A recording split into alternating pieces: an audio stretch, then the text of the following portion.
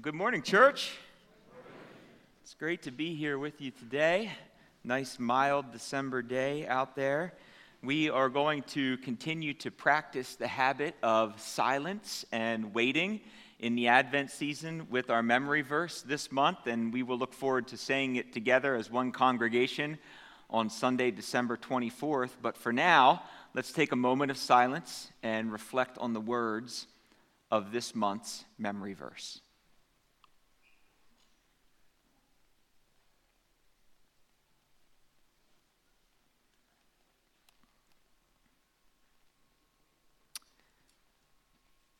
A Savior who is Christ the Lord. And we come back here every year at Advent because the words that are associated with the arrival of Jesus are words that are vital to a healthy and vibrant Christian community. And so last week we explored the concept of hope. This week we explore the concept of peace. Then joy, then love, and finally we'll reflect on our ultimate gift, which is Jesus.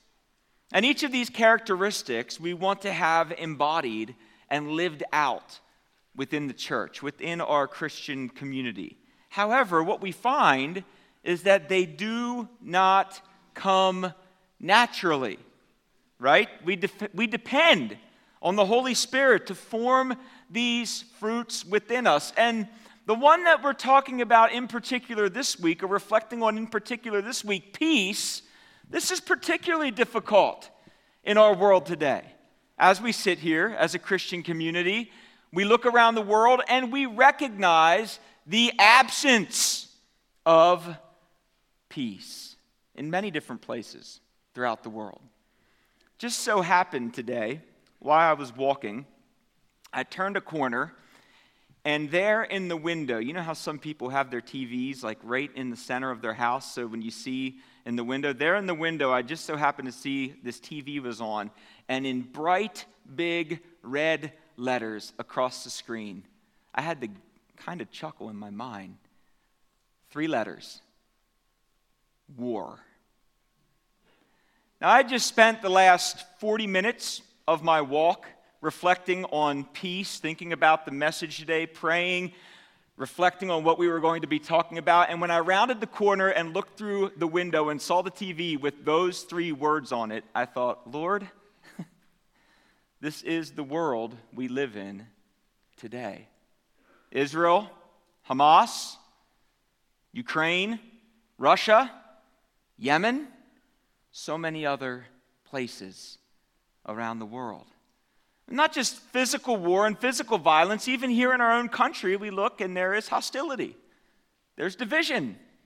There's political war. There's war within our government. It looks a lot different than physical war, but people are divided.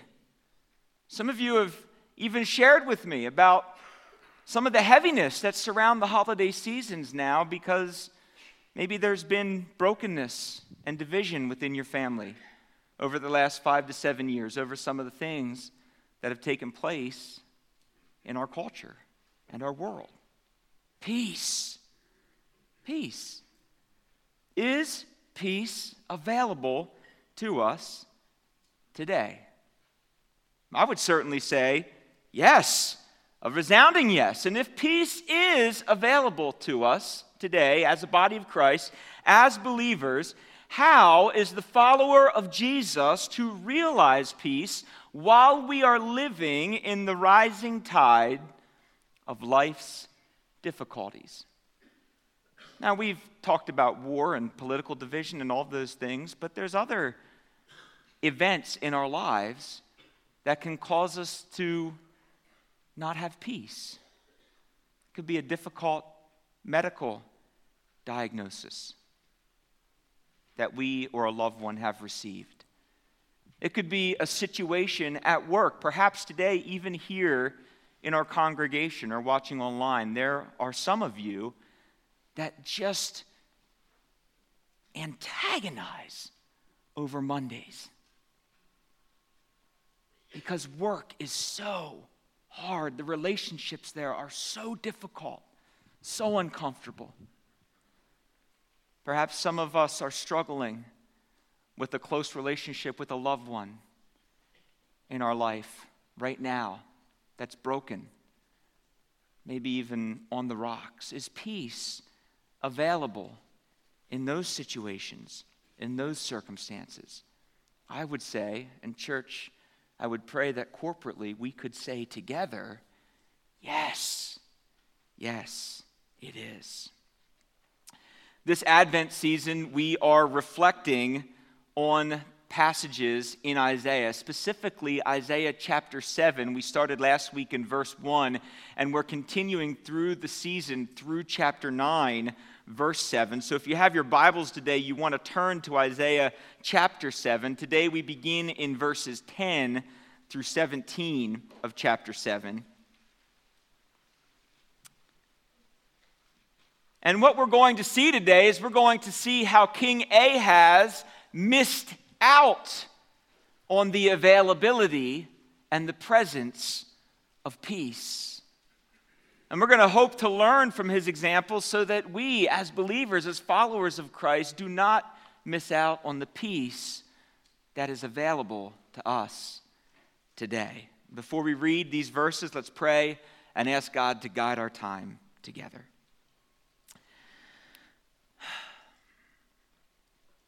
Father, we thank you for your word. It is powerful.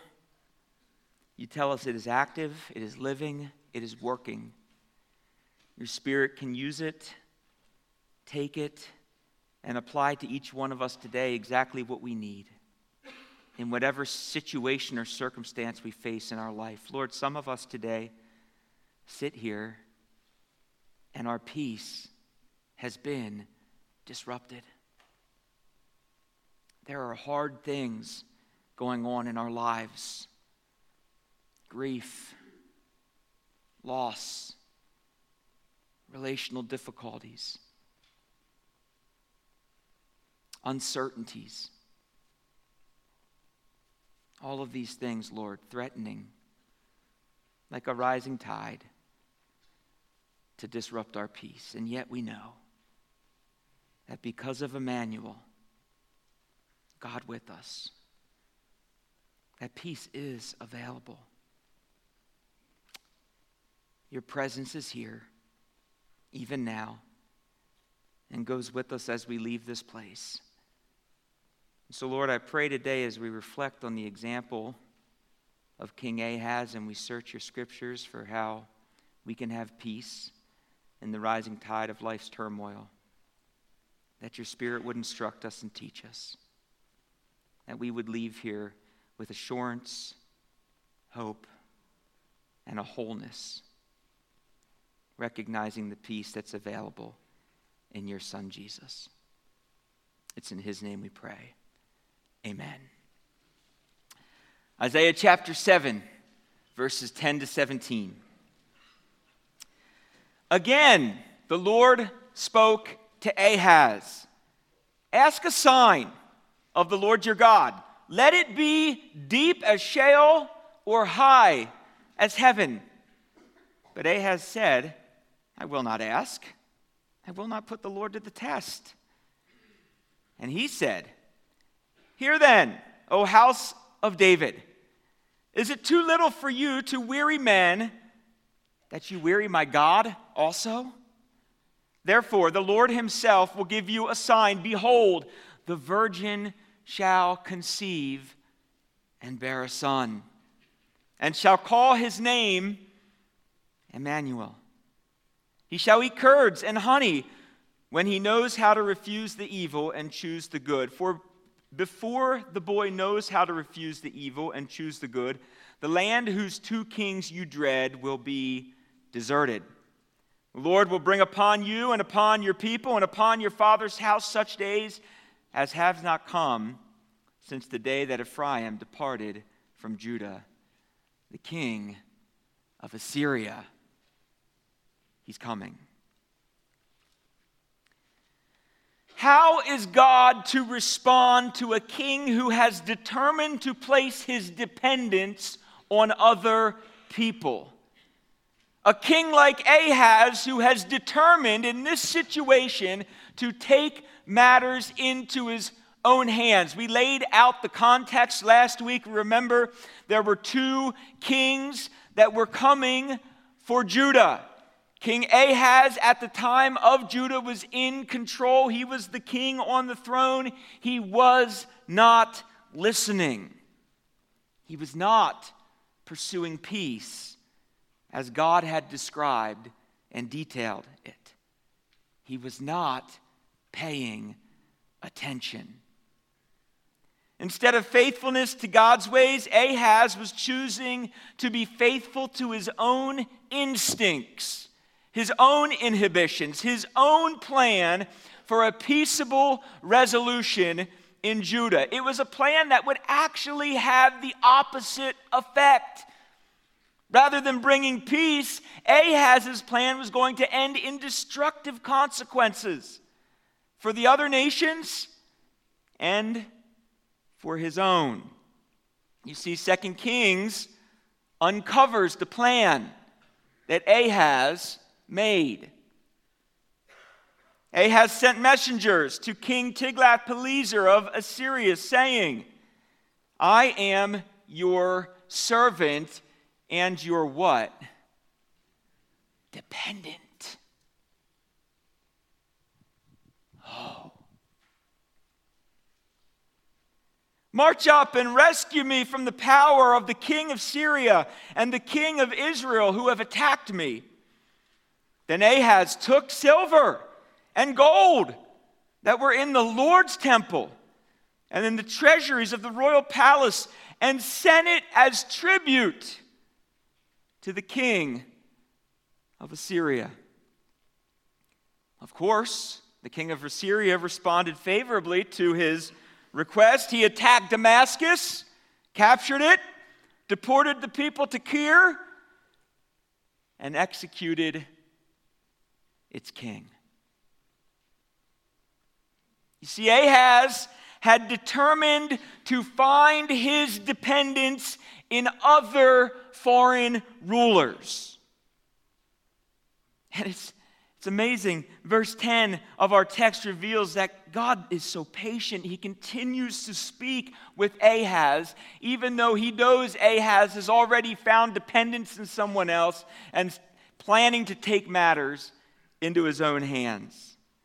God says, ask for a sign, even something miraculous. God's willing to provide a sign that would confirm the peace that he had promised to Judah, were King Ahaz to remain faithful. But again, Ahaz is not paying attention. In some of your translations, if you have the NET or other versions, it actually says, pay attention, with an exclamation mark. Ahaz is not prepared to hear from a God who speaks. Ahaz is unaware, or at least living as though he's unaware, that God is with him. Instead, Ahaz veils his intentions with an attempt to appear self-righteous, right? Isn't that what this is when Ahaz responds here?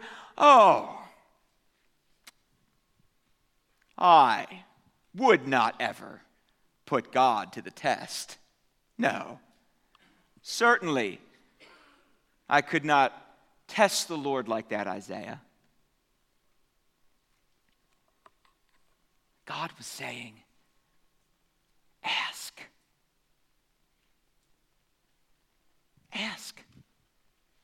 As I read that text at the beginning of the week, one of the verses that came to mind was the New Testament verse and the image of Jesus knocking at the door. Ask. Ask, and it shall be given unto you. Seek, and you shall find. Knock. Ahaz was doing none. Well, he was doing it, but not with God, right? Ask, seek, knock. But it was the king of Assyria that he was pursuing, not God. In his refusal to listen, he was leading his people toward ruin. And so, like we saw last week, if you remember in verses 1 to 9 last week, there's a subtle shift where the prophet moves his focus from speaking directly to Ahaz to looking through Ahaz toward the entire Davidic family. And in verse 11, he's speaking to Ahaz, but as we move through the text in verse 13, we see that, again, he's speaking to the entire Davidic court. If Ahaz would not pay attention, perhaps somebody in the Davidic line would pay attention. And friends, there's a clue here for recognizing the presence and availability of peace in the rising tide of life's difficulties. For the follower of Jesus to realize peace in life's difficulties, we must be aware and pay attention to the ever-present availability of peace that comes from God. Ahaz was unaware. He's not paying attention. He's not living in light of God's presence or the hope of God's promise. He's not listening. He's giving the voices of his opponents, the voices of his allies, greater priority than the voice of God in his life. He fears. He fears the threat from the surrounding kings. He's hearing their voices. He's seeing the king of Assyria. He's hearing his voice. Where is the voice of God in Ahaz's life? And church, I might ask, are we at times, I certainly am at times, guilty of these same habits? Misprioritizing voices in our life, failing to look, failing to listen, failing to pay attention or to be aware of how God is working all around, in and through us right now. He is always working. Who gets the first words of our day? Who gets the last? Whose voices influence and give us direction? Whose voices are we pursuing? How are the voices that we're hearing, that we're giving priority to, causing us to feel, to think, to live, to act, both towards God and towards others? And friends, I might ask, are we even willing to do the hard and uncomfortable work of taking inventory of the voices in our lives? There are voices speaking in our lives. And sometimes to become aware of how they're influencing us can be very painful and very uncomfortable. I think it's important. Those voices that we hear influence our attitudes and our behaviors. And failing to take inventory might keep us from experiencing the peace that God has given us in His Son Jesus. See, peace flows out of the lives of those who are faithful to abide in God's words and God's ways. And it's largely because peace is a gift from God, one that the Spirit cultivates as disciples are faithful. For the fruit of the Spirit is love, joy, peace. Church, can we sit here today and say that that's a fruit that honestly characterizes our lives? Can we be really honest with ourselves? When we live in a place where anxiety is rampant, worry is running around unshackled, fear and doubt and insecurity is everywhere. We have work to do. The Spirit has work to do in our communities, in our own lives. I'm preaching to myself too in this area. Could it largely be because of the priority of some of the voices that we're listening to?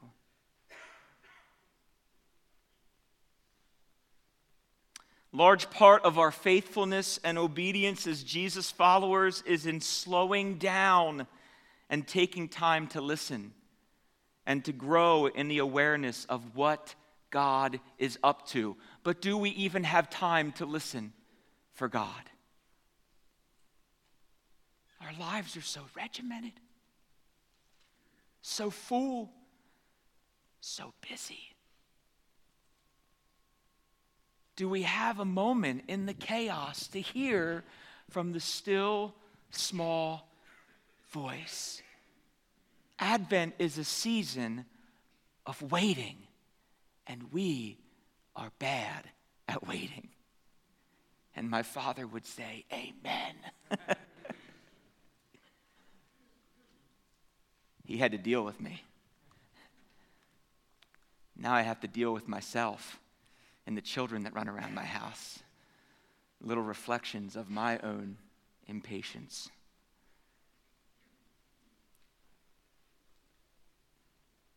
We get caught up in all kinds of stuff. There's this rigmarole. I don't know if you know that word. I don't know if it's a Lancaster County word. Something. Maybe it's Pennsylvania Dutch. I don't know where it came from. You got our American government, our political landscape. We get sucked into these hopeless conversations surrounding the state of the American church, the moral and social and cultural landscape of our country. And with this, like Ahaz, we begin to think that we have to make alliances and allegiances with other people, that we have to take matters into our own hands. We get all caught up in how we have to respond, what we have to do, how we should take on this matter or that issue. And before we know it, just like Ahaz, we have failed to listen. We have failed to wait. We have failed to pay attention. We have failed to become aware of what God is already doing and to recognize and see the peace that we have, the peace that is promised and available through Christ wherever we sit.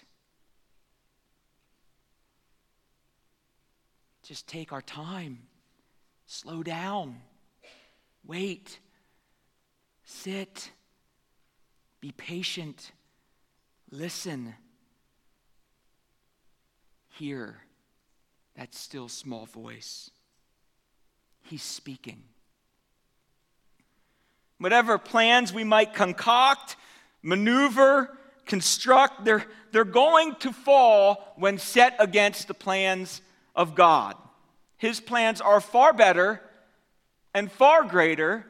And if we're hearing voices and listening to voices that are leading us into places of anxiety, places of worry, places of insecurity, places of fear, then those are probably the voices in our lives that need to get turned off. I'm not talking about cancel culture. You can turn them back on when they stop making you feel that way.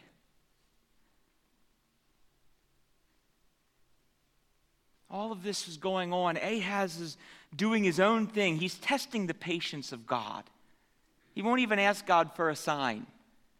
He's hiding. So God's going to draw him out. Verse 14, for this reason, the Lord himself will give you a confirming sign. You won't ask for one, Ahaz. I'm going to give you one. Look. Isn't that funny? He wasn't paying attention. So God says what? Look. First he says, pay attention. Then he says, look.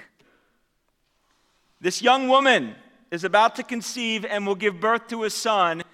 You, young woman, will name him Emmanuel. What a name. What a name. A name with great purpose. If God's people would fail to recognize the availability and promise of his presence, he would give them a child who would embody it. God with us. Now, there's some different scholarship here. Some scholars see a near fulfillment of Isaiah's prophecy, and when we get into chapter 8 next week, you'll see this as well in the birth of Isaiah's son, Maher-shalal-Hashbaz, or even in Ahaz's son, Hezekiah.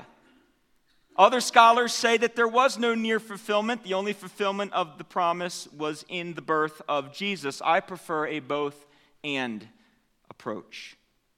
Seeing the near and initial fulfillments important to the historical demands and development of the text, while also maintaining that the ultimate fulfillment of the prophecy is revealed in the birth of Jesus. See, Ahaz, there's no need, King Ahaz, for you to trust or to put your dependence in Assyria. There's no need.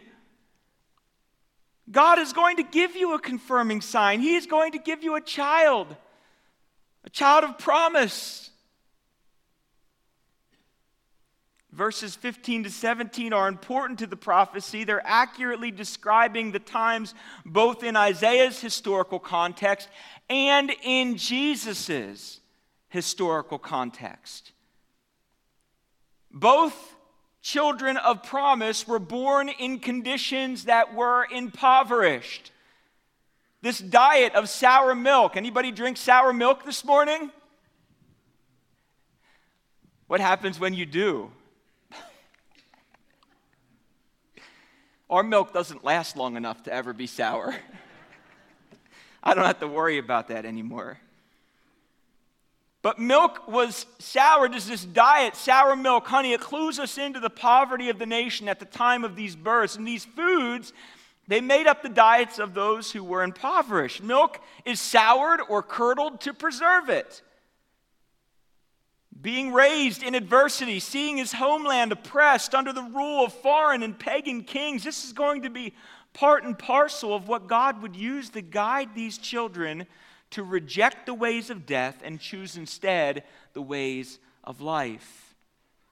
Not only would God give a son to confirm his plans, but at the end of verse 16, he's also going to reaffirm his plan to end the reigns of Pekah and Rezin, the kings of Syria and Israel. However, this promise in these first 7 verses is followed by a sobering warning, is it not? God knew what Ahaz was up to. He knew Ahaz lacked the faith to believe and respond in faith, and Ahaz's lack of faith was leading his people right in to the Assyrian trap. And if Ahaz wanted an alliance with the Assyrians, God would allow him to have it, and all the pain and all the turmoil and all the consequence that came with it.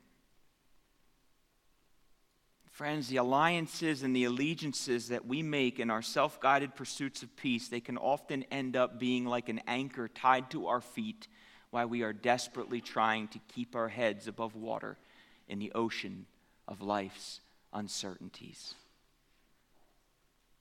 One biblical commentator put it this way. He said, quote, "Whatever a man trusts in place of God will one day turn to devour him." End quote. Isn't that good? Verse 17, "The Lord will bring on you, your people, and your father's family a time unlike any since Ephraim departed from Judah, the king of Assyria." A time was coming that would be harder and more oppressive on the people than any since the kingdom was united. And this was going to be the painful consequence of Ahaz's self-reliance.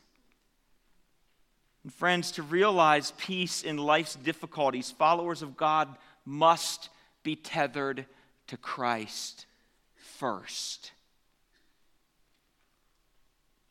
He is our first and strongest ally. There are many voices in the world today. They are everywhere, innumerable. We could sit here today and we could number hundreds, if not thousands, of sources, of voices. They come through our media. They come through our news. They come through the things that we consume on the radio and the TV and other places. But the voice that we need to be tethered to first and foremost is the voice of Jesus, the Word. Ahaz was not tethered to the voice of God. Blinded by his pride and his ambition and a desire to appear self-righteous, he had not fully considered the crushing weight that alliance with and allegiance to Assyria would have on both him and his people. And isn't it curious to think about this, push this into the New Testament? Where do we see this in the New Testament? In Jesus' day, it was the religious leaders who were guilty of the same sort of relationship with the law. See? Something that was inherently divine. And their alliance and their allegiance to the law, much like Ahaz's with Assyria, is going to end up having a crushing effect on the people that they are leading. Jesus was setting his people free from the yoke of the law. Rather than leading and guiding us in the ways of peace, our false alliances and allegiances sometimes lead us into judgment, condemnation, fear-stoking, piling on shame, creating doubt. And if the first part of chapter 7 was God's attempt to assure Ahaz of the availability of peace for his people, the second part of the chapter is going to reveal the sobering consequence of judgment, were Ahaz to oppose God. Judgment. Don't we love that word? Everybody say, can you say that word with a smile? Judgment. Feels weird, right? We don't like that word. That is a hard word. There's a twinge of discomfort when we step into passages of the Bible that are dealing with judgment, and perhaps rightfully so, right? Perhaps this is a small part of what it means to live in the fear of the Lord, to try to understand and recognize the reality of this, to recognize that sin offends a holy God. And that a just and righteous God must deal with our sin in a just and righteous manner. And indeed he does. And he has in the person and work of Jesus. Not yet, though, for Ahaz here in Isaiah.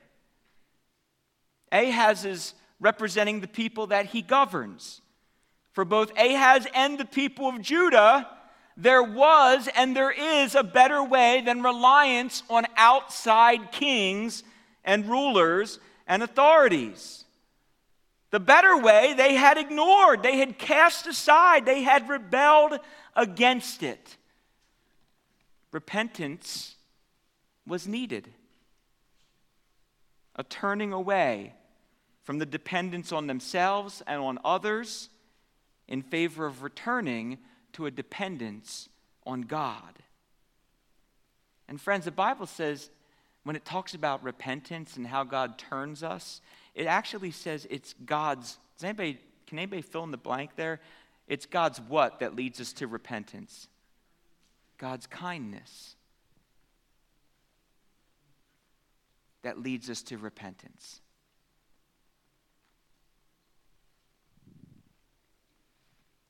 God would not allow his people to stumble in the darkness of their own self-dependence and dependence on others forever. Sometimes it is God's discipline that is a demonstration of his kindness. To wake us up or to stir us out of our sins, to remind us of the better ways that are available. Good parents discipline their children in love. And as far back as I can remember, I don't ever remember a time when I was disciplined in love that was comfortable to me. In fact, most of the times, my disciplines were very uncomfortable growing up.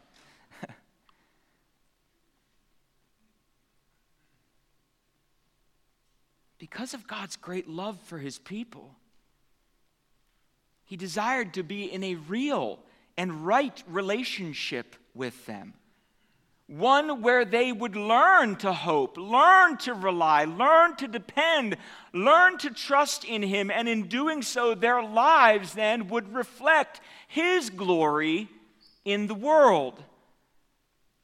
And this was not the current character of the people of Judah. Judgment here is needed as a tool, and God is going to actually describe it as a tool to guide the people back to a recognition of their need for God. So as we prepare to read these verses, we can break them down into 4 in that day statements, which can be further broken down into 2 statements. One regarding how God would bring judgment, the other describing the results of his judgment on both the people and the land. Let's look at verses 18 to 25 together in one reading. Here comes Assyria, friends. And when Assyria comes, this is what it's going to be like. In that day, the Lord will whistle for the fly that is at the end of the streams of Egypt, and for the bee that is in the land of Assyria. And they will all come and settle in the steep ravines and in the clefts of the rocks and on the thorn bushes and on all the pastures. In that day the Lord will shave with a razor that is hired beyond the river with the king of Assyria, the head and the hair and the feet, and it will sweep away the beard also. In that day a man will keep alive a young cow and 2 sheep, and because of the abundance of milk that they give, he will eat curds for everyone who is left in the land, will eat curds and honey.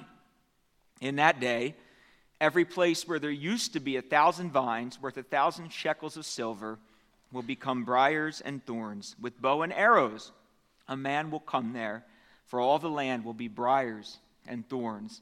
And as for all the hills that used to be hoed with a hoe, you will not come there for fear of briars and thorns, but they will become a place where cattle are let loose and where sheep trample and tread. In the discipline and the judgment that was coming on Judah, God would not give up or surrender his sovereignty. He does not do that. Rather, it is in verse 18 where the Lord whistles and the enemies of Judah swarm them. Then it is in verse 20 where the Lord gives the king of Assyria a temporary work permit and hires him as a seasonal worker. We might further dissect the 4 statements. Verses 18 to 19, from the distant streams of Egypt comes swarms as flies. From the distant lands of Assyria come swarms as bees. And historically, Egypt dealt with problems related to an abundance of flies. Assyria was known for its abundance of bees and people who had the profession of beekeepers. Not only were Judah's enemies coming, but they were going to come and make themselves at home. In verse 20, the people of Judah were going to face disgrace and dishonor at the hands of the Assyrians. If you want to look further into this in your sermon notes, there's a reference to 2 Samuel 10, 4 and 5. You can see what it meant to have your body shaved in this manner, the dishonor. In their defeat, the people would face a true humbling. In verses 21 and 22, personal resources are going to sour. There's an abundance of sour milk and honey.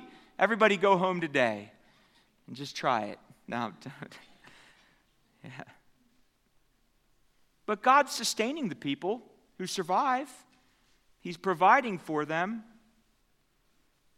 but not exactly a healthy and well-balanced diet. Not what they had been used to before. And then in verses 23 to 25, shared resources. The natural produce of the land was going to be overcome by thistles and thorns. Friends, the Assyrians, they were not going to treat God's promised land like the Israelites or the people of Judah did. To the Assyrians, this was just one more plot of land from another conquered people. It meant nothing more than that to them. So the thorns, the thistles, and all of those things, the weeds, the land, would become largely uninhabitable. Good for nothing but grazing cattle and trampling sheep. And friends, for us again, there's a lesson for followers of Jesus today. We forfeit peace in favor of judgment when we fail to listen and respond by faith to the promises of God.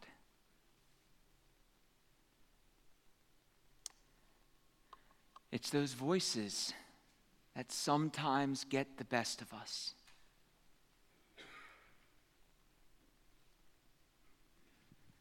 Sometimes it's the critical spirits in our lives that can disrupt us, that can cut us deeply, that can wound us, that can cause us to wonder, to doubt, to walk through times of anxiety and worry. Peace is available. Christ lives in us. The Spirit of God dwells within us. Peace is available today. Every moment. Advent's a season where we wait and we reflect while preparing to celebrate the arrival of the Prince of Peace. Romans chapter 15, verse 33 describes him as the God of peace. In Luke 2, Acts 10, and Ephesians 16, his gospel is described as a gospel of peace. James chapter 3 says that the fruit that consists of righteousness is planted in peace among those who make peace. Colossians 3, the peace of Christ is to rule in our hearts, guiding us in unity and gratitude as a body of Christ. Philippians 4:7, the same peace, the one that passes all understanding, is able to guard our hearts and minds in Christ Jesus. Friends, I want to encourage you today, wherever you're at, here, watching from home, that peace is available. Peace that passes all understanding. He lives within you. He dwells within you. And the peace that's available can help us, help believers navigate and wade through the depths of life's traumas and difficulties with hope and with peace within us, because God is faithful and He is with us. That is the hope of this season, friends. Do we believe it? And if we say that we believe it, do our lives reflect it? Do our relationships reflect it? To the conversations that we have with other people, whether at the job, whether at our schools, whether in our homes, whether in the foyer here at church, those conversations, do they reflect the great peace that we can live with as followers of Christ? Or are our conversations more characterized by hopelessness and doubt, hostility, turmoil?